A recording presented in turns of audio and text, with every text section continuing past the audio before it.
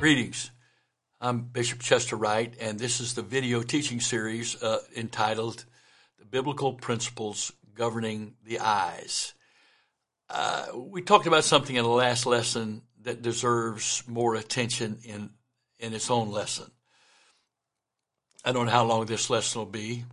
It may not be as long as the last few, but it still deserves to be talked about specifically by itself.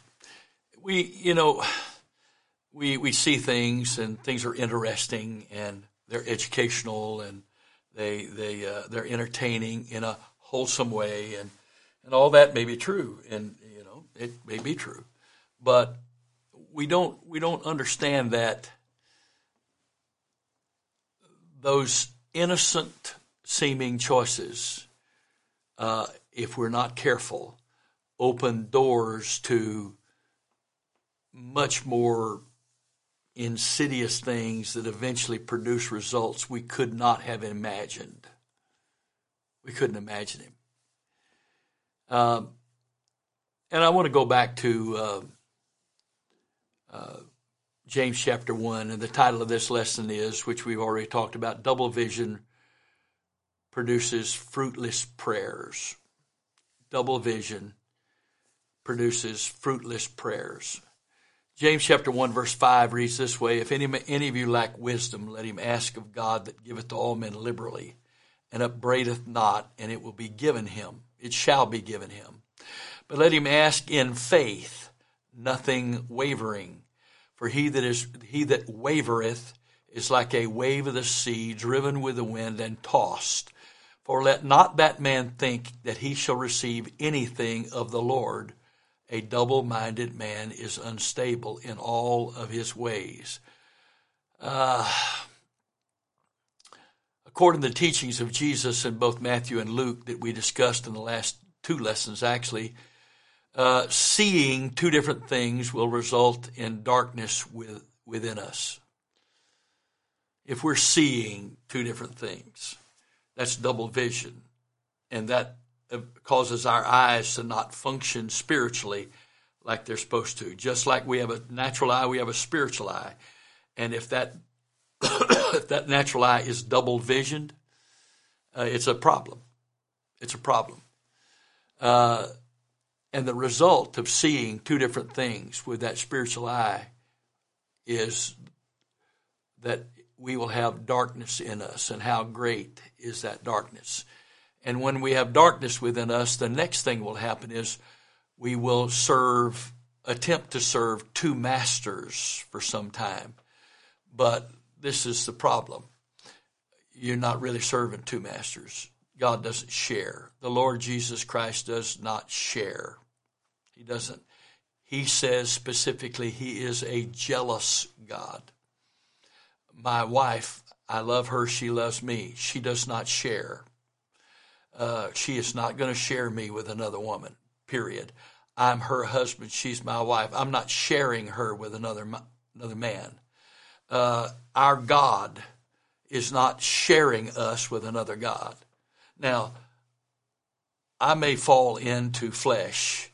I may be tempted by the flesh and fall into occasionally doing things that are flesh.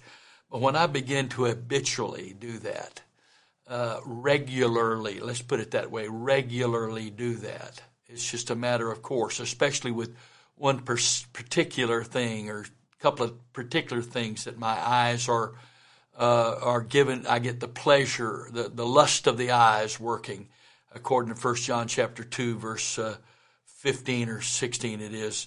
The lust, everything's in the world is the lust of the eyes, the lust of the flesh and the pride of life. So I get the lust of the eyes working, and I see this, and I want this. And when I reach a certain place that I don't even realize I'm giving myself to that regularly, I may still go through the motions of Christianity, of being an apostolic disciple. I may go through the motions of that, but I am not. Because discipleship, true apostolic discipleship, is about a relationship with God. It's not just following a set of doctrines. It's not just being committed to religious activities and functions. It's not. And so I can do all the right actions and say all the right words, but I'm not really a child of God in practice. And what does the scripture say? The backslider in heart is filled with his own ways. So I can be doing these things outwardly and saying these things outwardly, but I can be backslidden in heart because I'm filled with the ways of my flesh. It's just what I do. I give God his token time so that I have time to do what I want to do, whatever that is. Maybe I'm obsessed to making money or acquiring possessions or travel or whatever it may be that I'm doing by my will. Anything I'm doing by my will, that becomes my God. That's why it's called mammon, and mammon is the desires of the flesh, the desires of the world, and the instructions of the god of this world, the adversary. It's mammon. I can't serve God and mammon. So it's two-minded. It's two-spirited. And it results from being doubled vision. And listen again to what the scripture says. Let's look at it a little bit closer. If any of you lack wisdom, let him ask of God, that giveth to all men liberally, and upbraideth not, and it shall be given him. So in other words, I can ask for wisdom, and God is a liberal giver, and he's not going to chide me. He's not going to rebuke me for asking. He's going to give it to me. He wants me to have wisdom. All of those things God wants me to have. He is never going to rebuke me for asking for those things. Never. He's never going to do that. But here's the catch. But let him ask in faith. So here's a giving God who is who is a God who gives liberally. And he does not chide his children or rebuke them for asking. He doesn't shame them for asking. And yet, I have to believe him. I have to have faith in him in order to receive. And there can be no wavering to my faith. Why? Why? Because if I am double-visioned and I become double-minded and now I'm double-spirited, I'm double-voiced. I'm hearing what the adversary says and I'm hearing what God says. And when my faith wavers, I'm listening to the other voice and giving it credence. What is doubt? Doubt is division of thought. Doubt is division of thought. I'm hearing what God says and I'm trying to believe that, but I'm listening to what the devil says, or call it fear. I'm trying to have faith, but I got fear. That's doubt. Well, where do I see that from? Okay, because my eyes saw one thing and it created a mental image, and now I've got this mental image, and maybe I've seen people sick with cancer, and maybe I've had a loved one die with cancer, or I've been through cancer before, and so now the doctor hints that I have a lump, I may have cancer, and all of a sudden I got all these mental images from my past experiences, both natural eye and spiritual eye. So now I've got this, and now I've got an open door, because rather than saying God's in control, it's all right, everything's okay, I got this image, this mental image, and it's bad. And that opens up my spirit to what? This voice of fear. Because fear is to the adversary what faith is to God. Faith is believing what God says. Fear is believing what the devil says. There's no innocent fear like that. Now, the scripture says that to fear God is the beginning of wisdom, beginning of knowledge. In that case, that fear, which is reverence for God, says, I believe he says what he means and means what he says. And if I make this choice, these are the consequences. And so therefore, I don't want to make this choice because I fear God. But that's not the kind of fear that most of us experience. It's the threats that we hear you're going to die, or this, you're going to lose everything, or this, your kids are going to turn against you, your wife's going to hate you, your husband's going to leave you, whatever. I listen to that voice. Everything that is fear-based is first voice-based. But how do I become susceptible to these two voices? Because I become two-hearted. Because I was first double-minded. Because I allowed myself to be first and foremost double-visioned. I allowed my eyes to dwell on this, entertain this, and then I allowed my eyes to dwell on this, entertain this. I allowed that to happen. It's innocent, it was just a moment. It was not a big deal, so it was just a moment. So I allowed that to happen. But then I don't see the seed I've sown. And I don't see that every time I give into that, I'm watering that seed, and eventually that thing grows up. And what started out as a tiny seed is a monster. I don't mean like a monster that kids are afraid of. A worse monster than that. This stronghold that now is influencing my thoughts and decisions. And now I can't even find my faith over here. Because a double-minded person, a two-spirited person, eventually God's Spirit stops talking because you won't choose and I won't choose. If you or I don't choose, God stops talking to us. He's not going to compete. He's God. Why should he have to compete? Now, in his patience and long suffering and his love for us, he'll put up with that for a long time. I don't know how long is. Days, weeks, months, years, decades. I don't know. And I've seen it vary from person to person. And what he allows, how long he's patient with one person doesn't mean he's going to be patient with that other person the same. He's God. That's his right to make that choice. And it all starts with entertaining double vision. It all starts there. It all starts with allowing ourselves, I'll just watch that a little longer. Yeah, I should have stopped that video right then, but I'm going to watch that a little longer. I should have got off that webpage right now, right then, but I'm going to watch it a little longer. I should not have opened.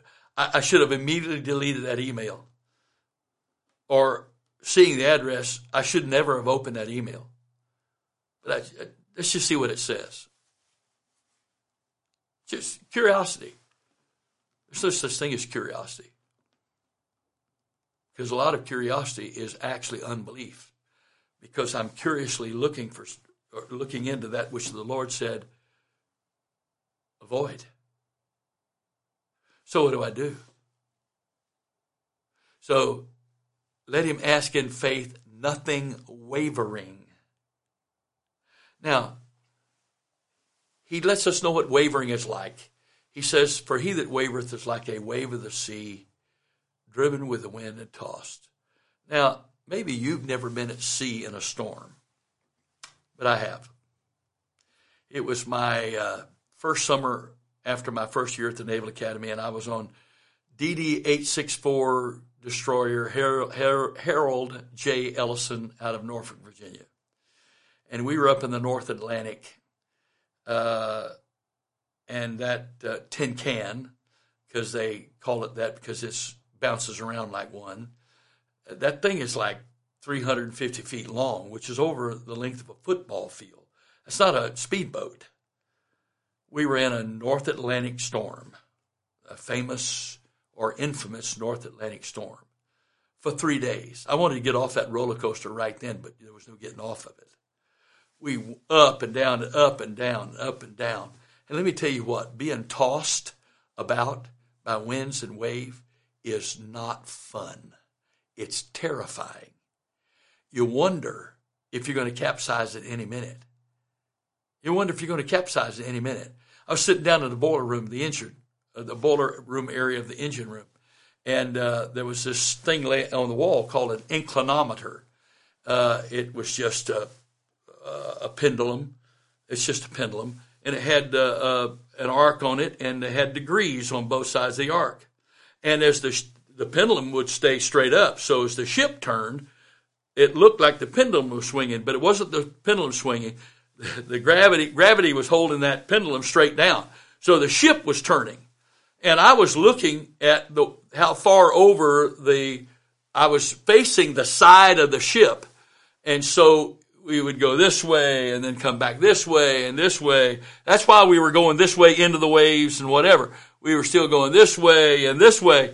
And I watched, and I was told by the old chiefs on board, the salty ones that had been at sea many, many, many times, that if that inclinometer ever gets to 45 degrees, we're going to capsize. That ship will just roll right over, turn upside down, and sink.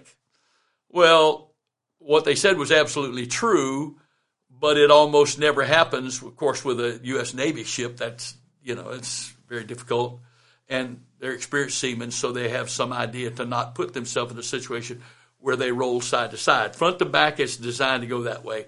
Bow to stern, that's the way it's supposed to work. You don't want it going this way. That's not good if you can help it. But I'm telling you right now, it's terrifying. You watch that thing swing and you don't know, is it coming back up? Do I need to put a life jacket on? But I'm down in the hole. I'm down in this boiler room. How would I get out of here if it rolled over? How would I even find my way out if the passageways are upside down? How would I get out? So, being a wavering believer, a double-minded, double-hearted, two-spirited, all because I was double-visioned Christian, is not a fun ride. I don't have any problem understanding how people in that condition would eventually backslide, because you can't stay in that. We were in it 3 days. All the tables that we ate on in the mess hall, they had little metal ridges that stood above the top of the table. And I wondered what that was for. Well, that was so the tray with your food on it wouldn't slide off the table onto the floor. Because the roller coaster doesn't stop so you can eat. It doesn't stop so you can sleep. It can get bad enough you actually have to tie yourself into your bunk, your rack. Because being tossed is not fun. Oh, for a few minutes on a roller coaster, it might be. But you know that roller coaster is going to end. But it can be so terrifying, people won't get back on them. What do you do when it won't stop? He didn't say that for he that wavereth is like a person on a roller coaster. He said he that wavereth is like a wave of the sea driven with the wind and tossed. Well, if the wind is tossing the waves, everything on the waves is being tossed too. And where does it start? Where does this kind of wavering come from? And how many times have I, as a pastor and even with people I wasn't their pastor, ministering to them, they need an answer from God. They need peace with God. They need something from God. But they're so torn with fear. Their faith is so wavering. They've established a foundation in their life. They started out seeing double things, which became double-minded and then two-spirited. And they established this as their pattern of life. And when they needed God, they had no foundation to call on Him from. None. And that's why James makes this next statement. For let not that man think that he shall receive anything of the Lord. Well, God is not fair. He's not kind. He's not loving. That's not true. He responds to faith. He gives to all men liberally, and He doesn't rebuke. He doesn't upbraid those that ask. There's only one condition. You have to have unwavering faith.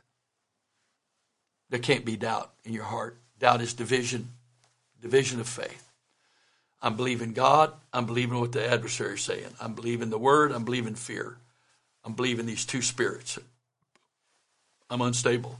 I'm unstable. I don't have any foundation upon which to pray. I don't have any. So we get to this. Again, from the text of James 1, verse 7, we must take note that our prayers will become totally ineffective, no answers at all, which will paralyze our spiritual lives, all as a result of being too spirited. I'm too spirited because I became double-minded, because I started out as double-visioned. The most damning, D-A-M-N-I-N-G, and the most damning, D-A-M-M-I-N-G, effect of this negative spiritual condition is that it totally shuts down prayer. No results. So whatever religious praying you were doing, when you need an answer and you can't get it, you will stop even the religious praying because it doesn't work for you. It doesn't work for you. We may say the words, but there's no response from heaven. And if that becomes the norm for us, we will not pray. And when we stop praying, we'll stop even pretending to be Christians in actions. We may even come to church on Sunday mornings for a while, go through the motions while we're there, but our flesh can't wait to get out so we can get back to our computer, get back to our iPad, get back to our video game, get back to whatever it is we're giving our eyes to. Can't wait to get back. Why is this the case? One of the most frightening verses in the Bible.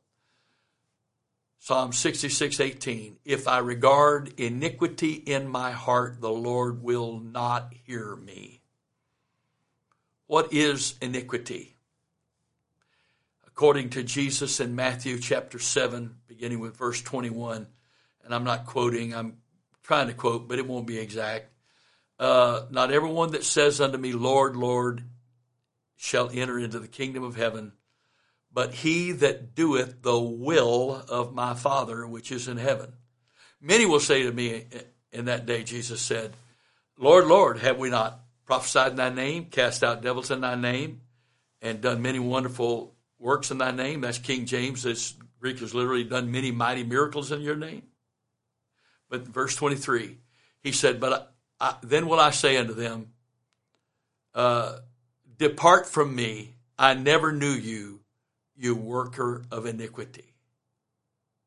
So if doing the will of the Father is what's necessary to be saved, and iniquity is what causes God to not know me, and the word know there in the Greek is not the word to have knowledge of, but to know in an approved relationship.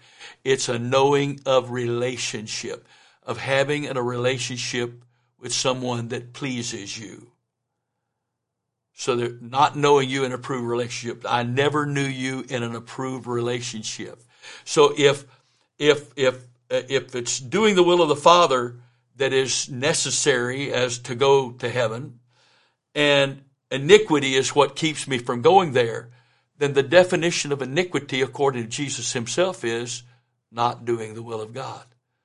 Well, whose will am I doing? Doesn't matter. My will, the world's will, or the adversary's will, the will of my flesh, whatever it would be. It's just not the Father's will. And this is the frightening thing.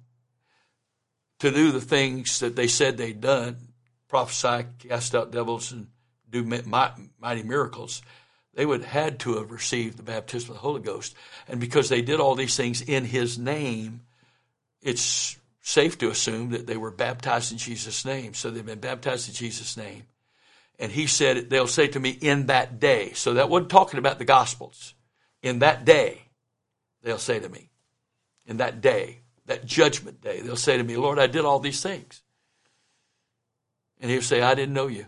I never knew you in an approved relationship. You never came. Why? Because you would do what I wanted you to do in the areas that were convenient for you, but then you did your own will in these areas. And the most important place where that dichotomy, that conflict of interest was in what I chose to see what God said was okay or to see what I wanted to see, because that's what opened me up to this condition. And notice again, please, to be double-minded or two-spirited or double-visioned, I'm still seeing both sides.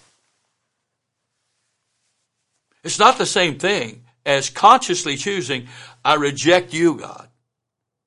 It's not the same thing as consciously choosing, I reject you, God. It's choosing to not choose between the two.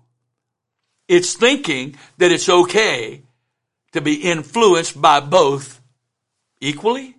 And maybe that changes from day to day. Maybe there's some days that the Lord influences you the most, and there's other days where your flesh and the world and the adversary influences you the most. But still, it's choosing to stay in that place. It's choosing to not choose who you're going to surrender your will to. Because what does that let you do? It lets you keep your own will. I'll do what he says when it's convenient for me, and I'll do what the world says when it's convenient for me. But the rest of the time I'm doing my own will, which is what iniquity is. My will. It's my will to do my will, and so I've got these two influences that I've chosen to keep. And the result of that, prayer doesn't work. But what's the opposite of that? 1 John chapter 3, verse 20 says it this way. If our heart condemn us, God is greater than our heart and knoweth all things. Beloved, if our heart condemn us not, then have we confidence toward God. And whatsoever we ask, we receive of him, because we keep his commandments and do those things that are pleasing in his sight. There it is. There it is. If at best I'm in this two-spirited place where I'm not choosing between the two, and sometimes I obey God and sometimes I obey whatever I'm obeying, but I'm maintaining my will to choose whenever, however I want to choose. My heart's going to condemn me. That's my conscience in this case. And who's my conscience? It's God speaking through my spirit to me. Through my flesh, I interact with the temporal world. Through my spirit, my human spirit, God interacts with me through my human spirit. Even without the Holy Ghost, he interacts with mankind through the human spirit. That's called conscience. The word conscience in the Greek, according to Strong's Greek dictionary, is co-perception. So my conscience is my perception and God's perception of things partnering so that I know what truth is. And so if my conscience isn't offended because I'm not violating truth, then my heart doesn't condemn me. And if my heart doesn't condemn me, my faith works because my faith is not divided, and I don't doubt, and I don't have fear. And whatsoever we ask, we receive of him, because we keep his commandments and do those things that are pleasing in his sight. Did you get it? That's that walk with God he wants us to have. That is life. That's life, and life more abundantly. That's the path of life. In thy presence is fullness of joy, and at thy right hand are pleasures forevermore. That's it. Notice the details of it. This is not a two-spirited man. This is not a double-minded man or human. Whatsoever we ask, we receive him, because on this account and through this agency, because we keep his commandments. We don't do our will, we do his. And we don't just do what's required of us. We do, or what we think is required of us, the minimum. We do those things that are pleasing in his sight. So doing his commandments is obedience. Doing those things that are pleasing in his sight is a surrender of our will to God. And that's the place where prayer works and we get answers. But one more time, prayer that doesn't work ultimately finds its root in being double-visioned, which produces double-mindedness, which gives us influence by two spirits, and we're not choosing. In the name of the Lord Jesus Christ, I pray today that somehow God,